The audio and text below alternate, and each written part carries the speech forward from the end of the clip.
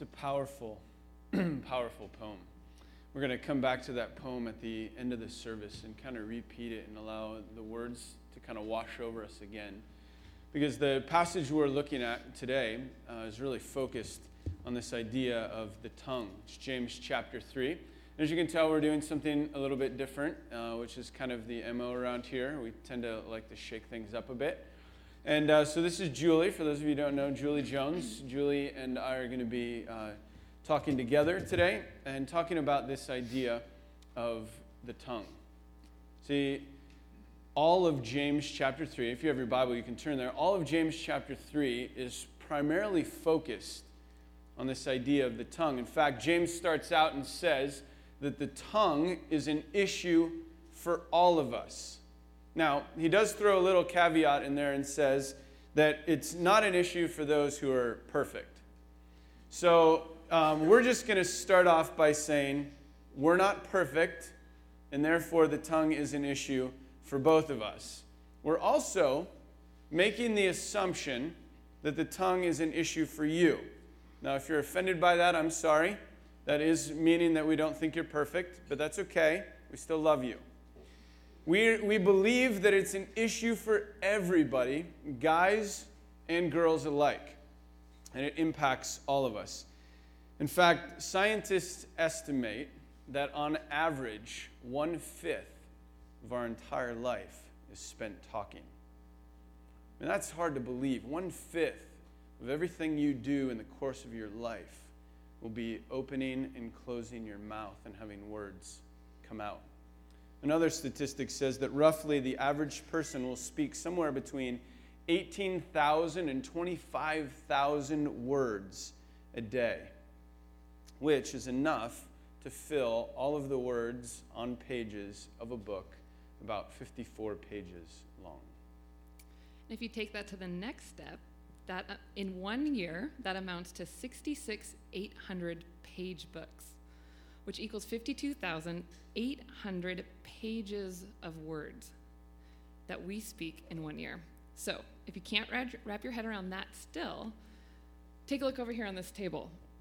This represents the number of words used by you in a given year.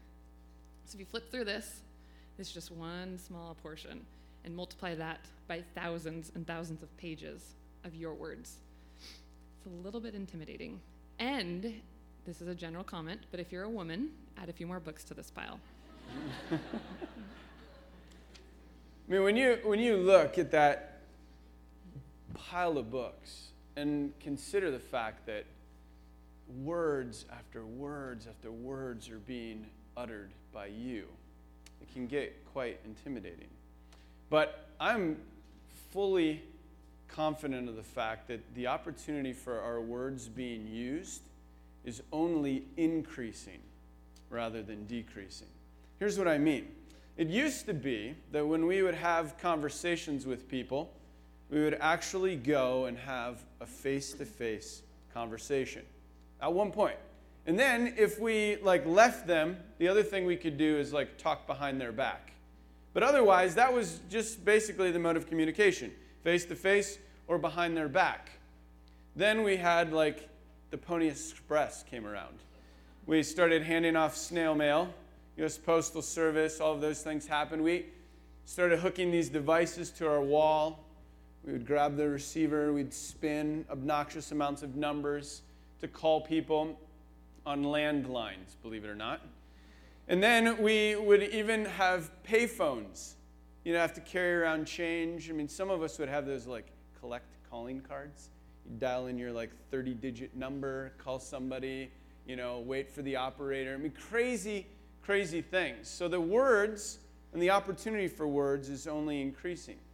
If you think about it, we have texting, phone, internet, blogging, Facebook, tweeting. We can write comments on other people's blogs. We write and publish our own blogs. We create our own songs, sell them on iTunes. We create our own books. We sell them on Amazon. We create our own videos. We put them on YouTube. They go viral. I mean, the possibilities are endless for communication. Not just communication through our words, but communication through our fingertips, that our tongue speaks even through the things we type. Not just on the keyboard, but also on our phone. Last year, 2009, the U.S. alone sent 1.5 trillion text messages. That's in the U.S. alone. 2 days ago, I was reading on CNN, and a little study came out that says the average teenager, 13 to 17-year-old, sends 3,300 text messages a month. That's the average. Now, for some of you, that's more. For some of you, that's less. But the reality is that's just a ton of information and data that's being sent.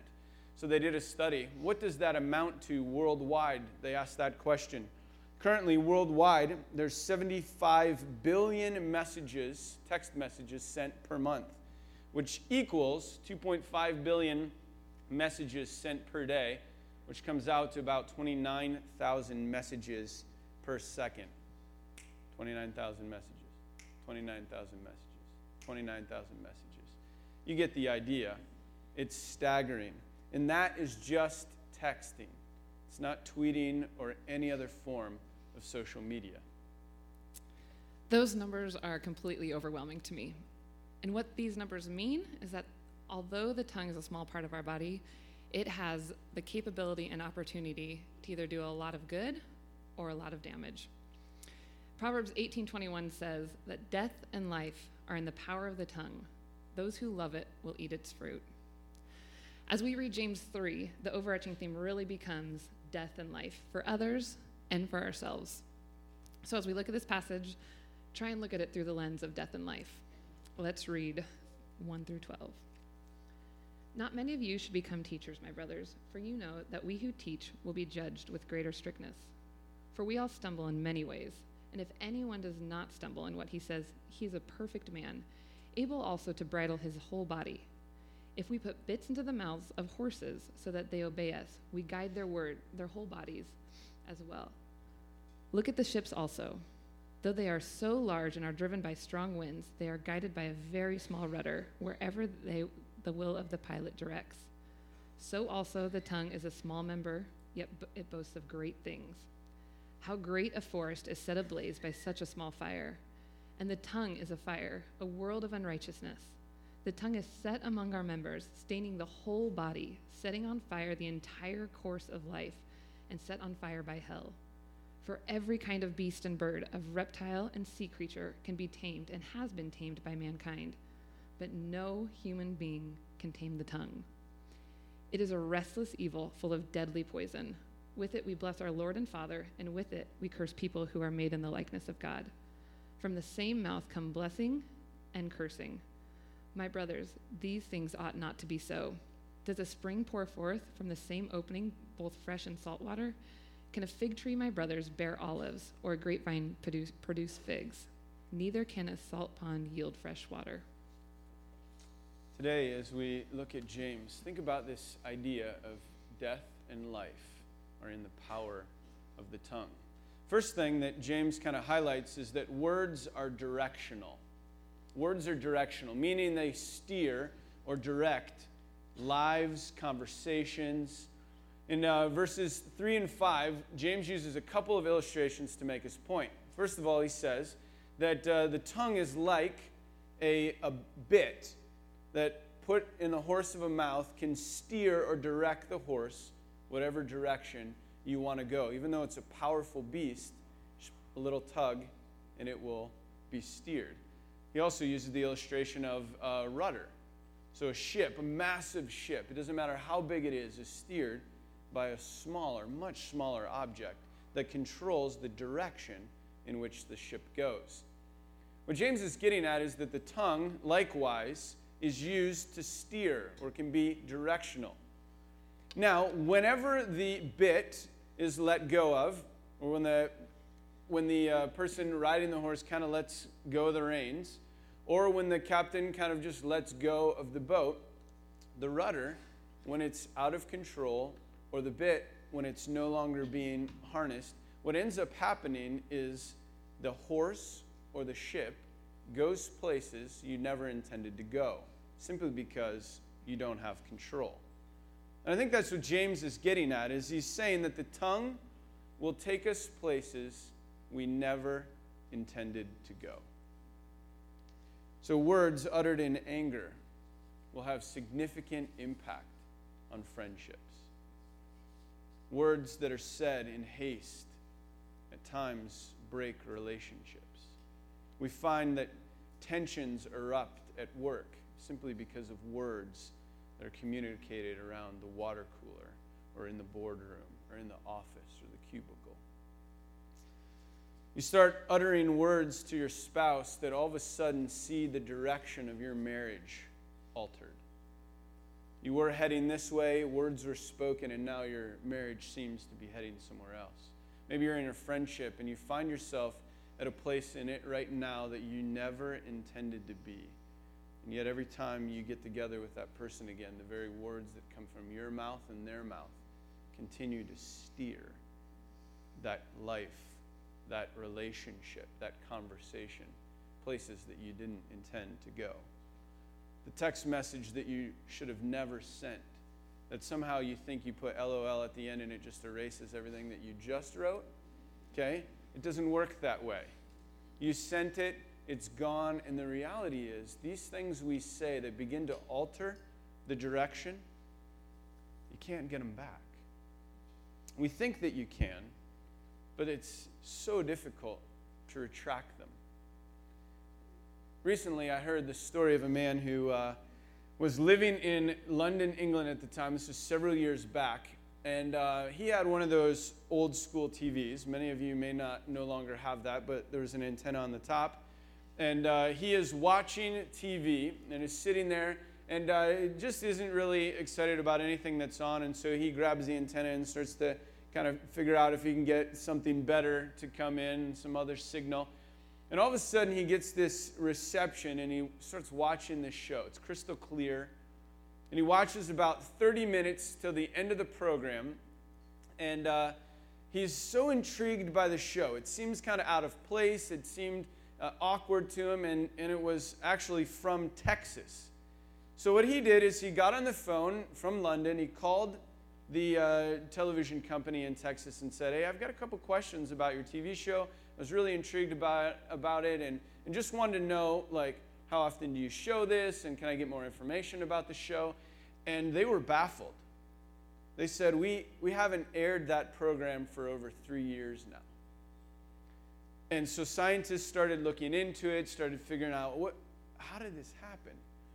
And the reality, scientists have known this for years, but what is communicated via radio waves, television signals, even your very words that are uttered, go on an endless journey through space.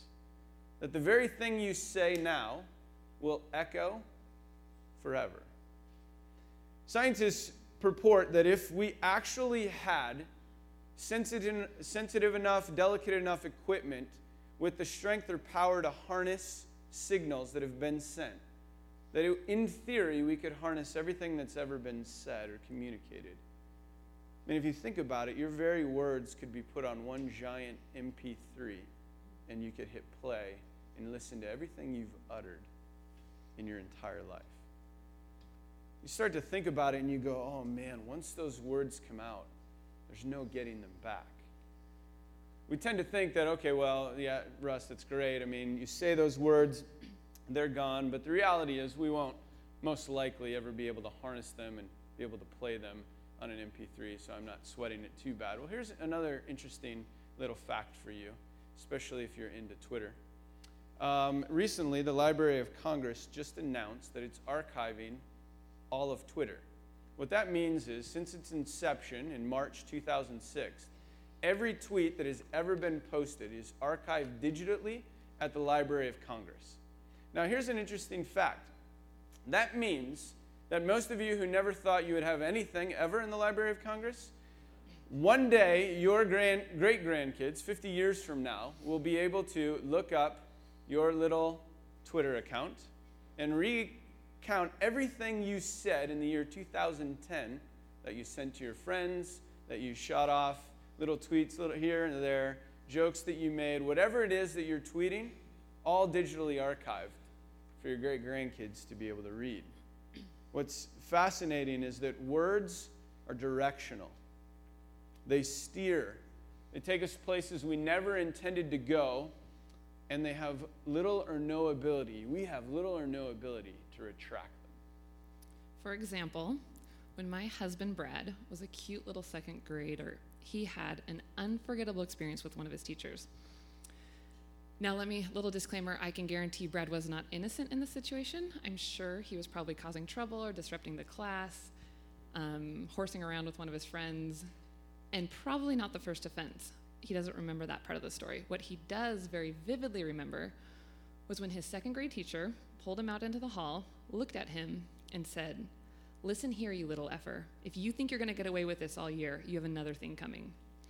And that was the tame version of what she said.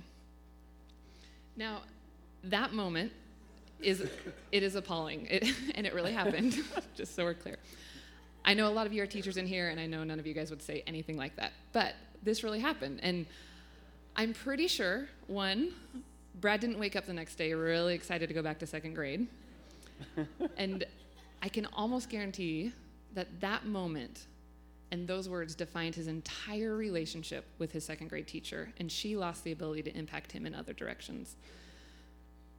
The rest of his second grade year was a little bit tainted. That's what he remembers at this point. I'm also sure that teacher didn't wake up that morning saying, "You know what, when Brad acts up today, I'm gonna call him this." She may have had a lot of things going on in her life. She may have had 10 kids disrupting the class at that moment. She may have been really frustrated. But whatever the reason or excuse is, it did not change the impact that her words had on Brad, and she can never get them back. So like this situation, the tongue can be very deadly, but it can also bring life. Words can shape entire lives by steering someone in a new direction that is life-giving, which I'm sure the teachers in here do. Paul even goes as far as to say that instead of letting unwholesome talk come out of our mouths, only say things that build others up. In Ephesians 4:29, this is what it says: "Do not let any unwholesome talk or death come out of your mouths, but only what is helpful for building others up according to their needs, that it may benefit those who listen." This is because if we are careful and intentional, the words we say can change lives for the positive. They can bring life and healing, and they can bring joy, and they can build up and encourage, empower and validate, refresh, and they can redeem and reconcile broken relationships. If you're married or in a serious relationship, think back to the first time that your significant other said the words, "I love you." Think about how you felt. Think about how you felt the first time you said them to them. Or think about when you've wronged your spouse and they say, "I forgive you," and "I love you." And think about the power that those words have. Or, there's a lot of college students in here, maybe you're in a significant relationship. Think about the reason why you haven't said the words, "I love you" yet. You know that they're powerful. You know that the second you utter them, you will steer your relationship into an entirely new direction, more serious and more committed. Words are powerful. Or think of a time when somebody has either deeply hurt you or you deeply hurt somebody else. Think about when the healing process began. More often than not, I would argue that the healing process starts when somebody is able to admit that they were wrong and say that they are sorry. Those simple words can steer a relationship away from destruction and towards reconciliation in life.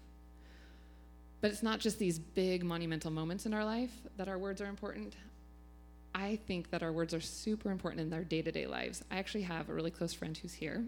She's also really humble, so she's probably a little embarrassed that I'm sharing this. But how many of you guys know Katie Boggs? Go ahead and show hands. She is probably genuinely the most encouraging person I've ever met in my life. And it's because of the words that she speaks to others. And if you've hung out with her for more than 10 minutes, you know this. And it's genuine and true and sincere. And it doesn't matter what kind of day I'm having, if I'm stressed out, if my kids are acting, whatever it is. When I'm around her, I feel refreshed and encouraged because of what she says to me. And she consistently speaks words of encouragement to everyone around her, and her life is characterized by this. Her words steer and change the daily lives of those around her. It's because our words are directional and will either steer towards death or towards life. So we talked about this idea that words are directional. They're going to steer us towards death or they're going to steer us towards life. But words are also powerful, deadly even. In fact, James talks about this. If you look in your Bible, it says here in verse 5, so also the tongue is a small member, yet it boasts of great things. How great a forest is set ablaze by such a small fire. And the tongue is a fire, a world of unrighteousness. The tongue is set among our members, staining the whole body, setting on fire the entire course of life, and set on fire by hell. For every kind of beast and bird, of reptile and sea creature can be tamed and has been tamed by mankind. But no human being can tame the tongue. It is a restless evil, full of deadly poison. The idea that James highlights again in this text is this idea of death. Then he uses two more illustrations that kind of speak to that. The first one is the picture of a fire. And he says that by just a small little spark, the most innocent of sparks, great, crazy wildfires break forth. Acre upon acre upon acre is consumed simply by the smallest of sparks. He also uses this illustration to show that something small grows, it builds, it continues to grow. And he uses the illustration of poison. A small little drop of poison entering into the bloodstream begins to grow and build, and the effects can lead to death. The smallest of amounts of poison can begin to greatly affect the whole life. And if you think about it, that's the way it is with gossip or with slander. You utter the words, they begin to steer the direction, you can't take them back, and what happens is they begin to grow. The smallest of words gets uttered, and all of a sudden, this spark becomes a raging fire. Or this poison that seeped into the bloodstream begins to paralyze the whole system. And because of their power, words have a great ability to injure. And I think it's easy to sit here and think about the influence of our words and how they injure others, but what we don't want to admit is how our own words injure us. As men and women, the words we tell ourselves can oftentimes be the worst thing we say in a day. This summer, Brad and I went to the lake with our friends Kevin and Grace. You guys know them. And there's some other people there. And we got up there late and ate a late dinner, hung out, built a campfire, and then decided, it's about 9 o'clock, decided to put our kids down. Well, any parent would know that this is going to be an absolute disaster from the start because they're excited to see everyone. We're in a new place. We've got a campfire going that they're super pumped about, and they're not at all tired. But we decide to go forth anyway. So we put them up into their beds, which is in a loft, and they're laying down on the floor at the same level as a window that's open where they can see us and hear us 20 feet away from them. Right. So for the next hour, Brad and I go back and forth, getting water, I don't know, going to the bathroom, just any excuse that they can think of, looking at the stars, I don't know. So meanwhile, our friends who are there all have little kids as well who've been asleep for hours, not making a peep. So at first I thought this situation was kind of funny. And then as time went on, I started to get a little self-conscious thinking, they've got to think we are the worst parents. We have no control over our kids won't listen to us. I am an awful parent. This is awful. So then my natural response is to start making jokes about it and be sarcastic, saying things like, I am such a good parent. If you guys need any advice on how to get your kids down, come to us. We're thinking about writing a book about it. We've got this whole thing down. Don't think much of it, go to bed, but still these thoughts have started to take a little bit of root. So the next morning, Kevin comes over and says, Julie, I know what you were saying last night you were joking around with, but I also know that you thought that there was some truth to those, and it's not true. You and Brad are great parents, and you're doing a great job. And instantly, the lies that I was telling myself dissipated. And I started thinking, you know what? That is dangerous. I am a good parent, and it was a really powerful moment to me. I realized a lot about myself. And I think this situation happens all the time to us. I know in this room, I can guarantee there's people looking for jobs and have been looking for jobs. And interview after interview is wearing, and rejection after rejection is wearing. And we start to say things to ourselves like, maybe I'm not cut out for this. Maybe I'm not good enough. There must be something wrong with me. Maybe I'm wasting my time. Or maybe it seems like everyone around you is dating somebody or getting married at this moment.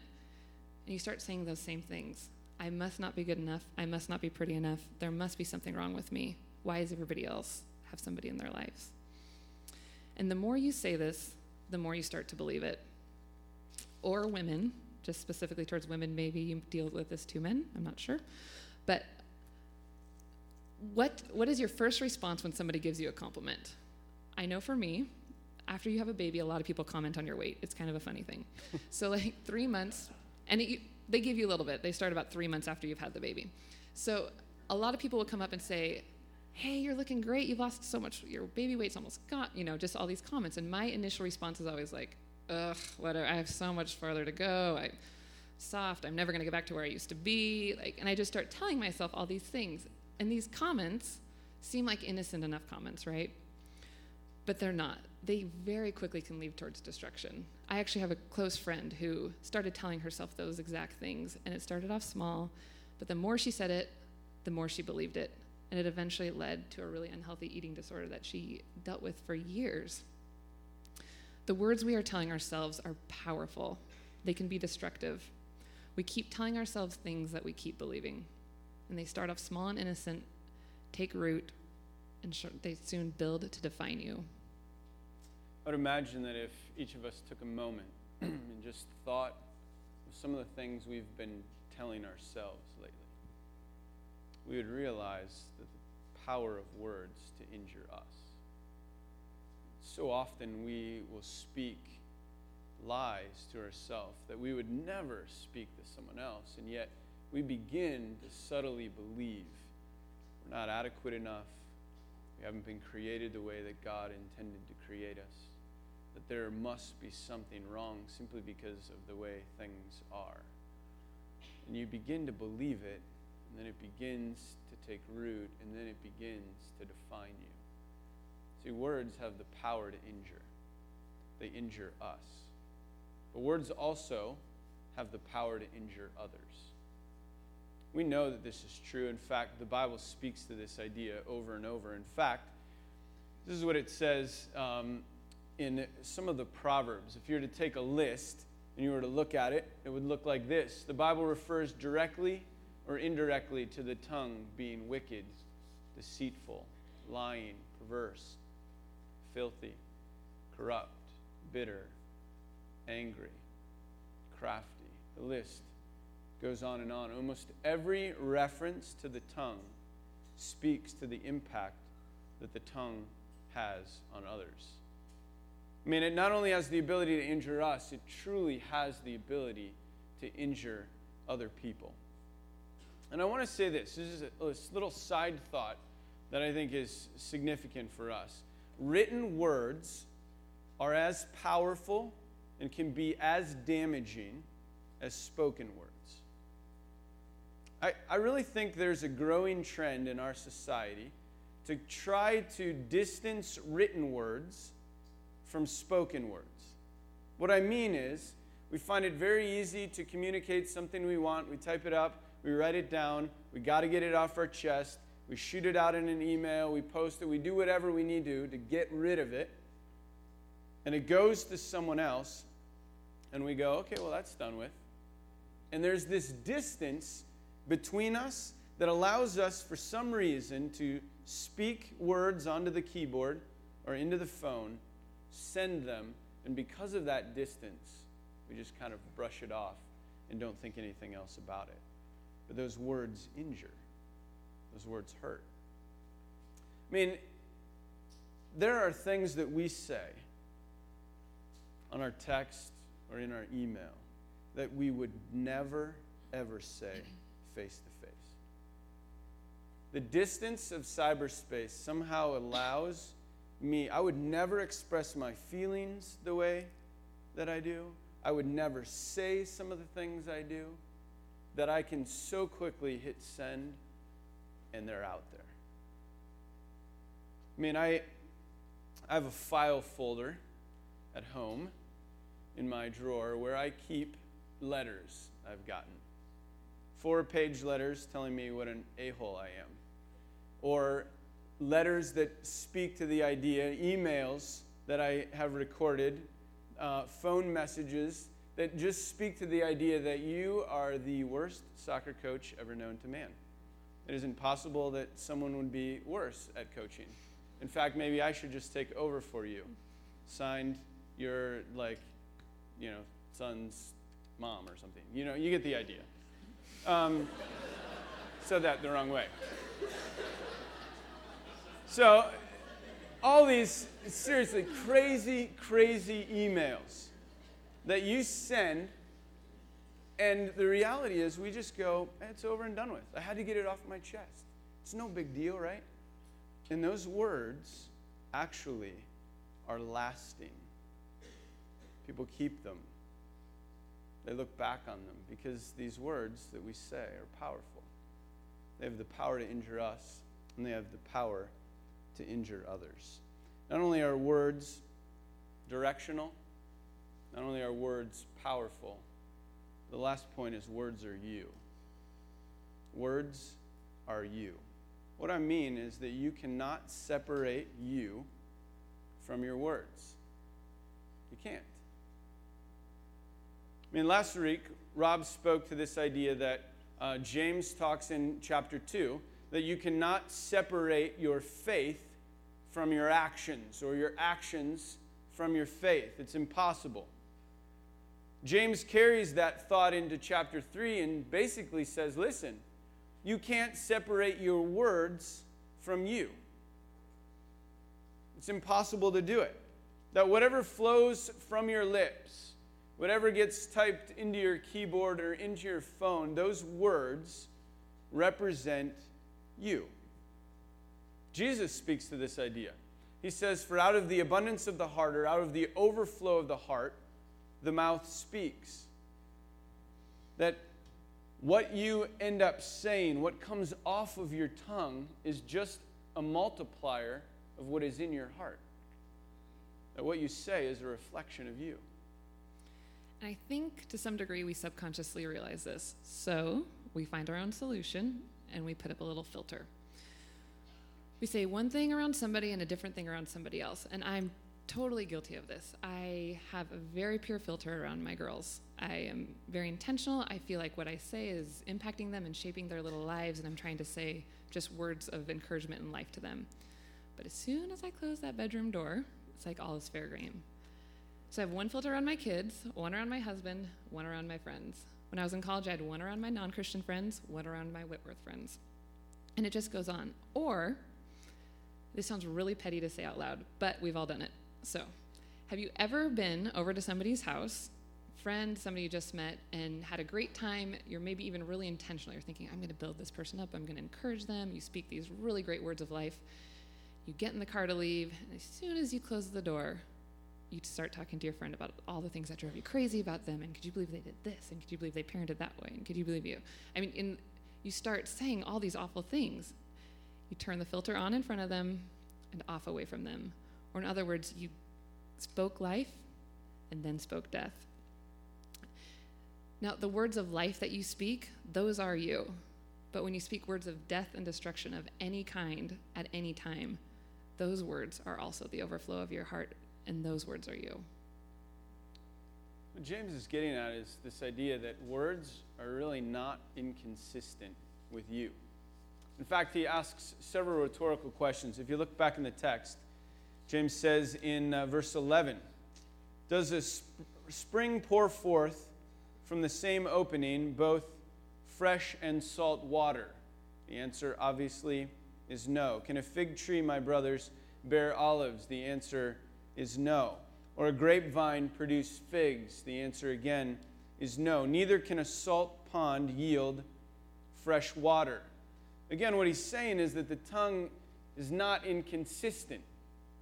It's revealing you. So if you utter words of anger, I feel like we do this often. Like we say something, we just got to get it off our chest. We say it, get it out there, and then we go, man, where did that come from? That couldn't, that's not me. That was just a once. No, listen, if anger flows out of you, guess where it came from? In you. If words of life are coming out, it's because it's in you. If words of death are coming out, it's because it's in you. It's because it's in us. I mean, what James is getting at is the things that flow out because they're already present in us. So we have to ask ourselves the question today. If we look back and we say, okay, words are directional, they're steering us. Words are powerful, they're injuring us and others. And now words are truly us. We have to ask ourselves, who are we? And what type of words are we truly communicating? We have to ask ourselves that question, I believe. And we also are probably asking the question, okay, so now that you have told us for a while that words are all of these things, and we realize from the text that none of us are perfect, and wild beasts can be tamed, but we can't tame the tongue. I mean, you're basically just saying there's no hope and have a good day. And that's not what we're saying, and that's not what James is saying either. Because if you start to look in verses 13 to 18, and just because of time, we're not going to read through that whole section. But if you look in verses 13 to 18, what James does is he gives us the solution to the poison of the tongue. And James says that the solution is the wisdom of Christ.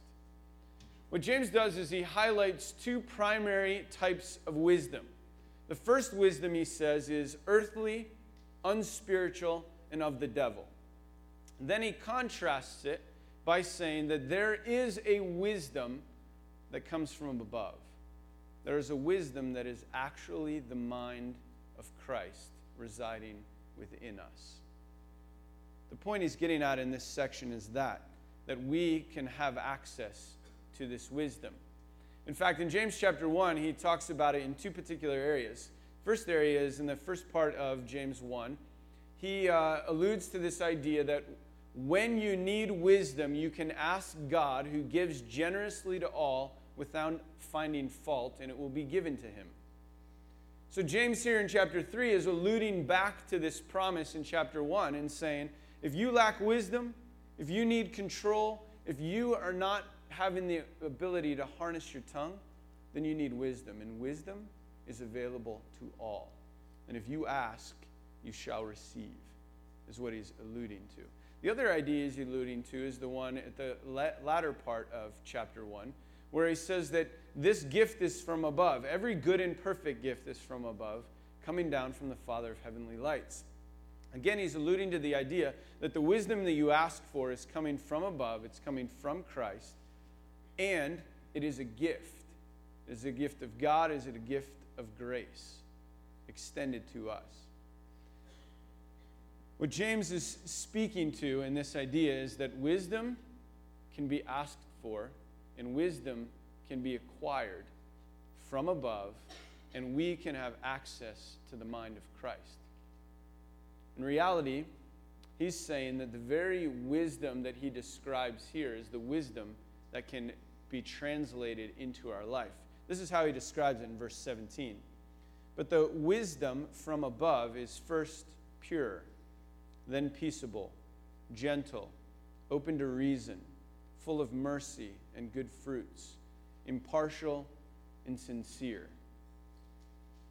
James is saying that if you allow the mind of Christ to become the very words that you speak, that if you allow his words to flow through you, that means that your speech will be defined as he defines the wisdom here.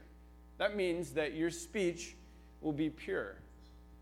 Wouldn't it be amazing to realize that the things that flow out of our mouth are pure, purity, that they are peaceable,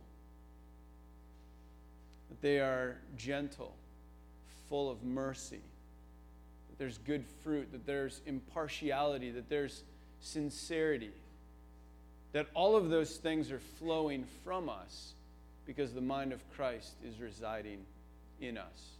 The last phrase he uses here in verse 18 says that the harvest of this righteousness is sown in peace by those who make peace.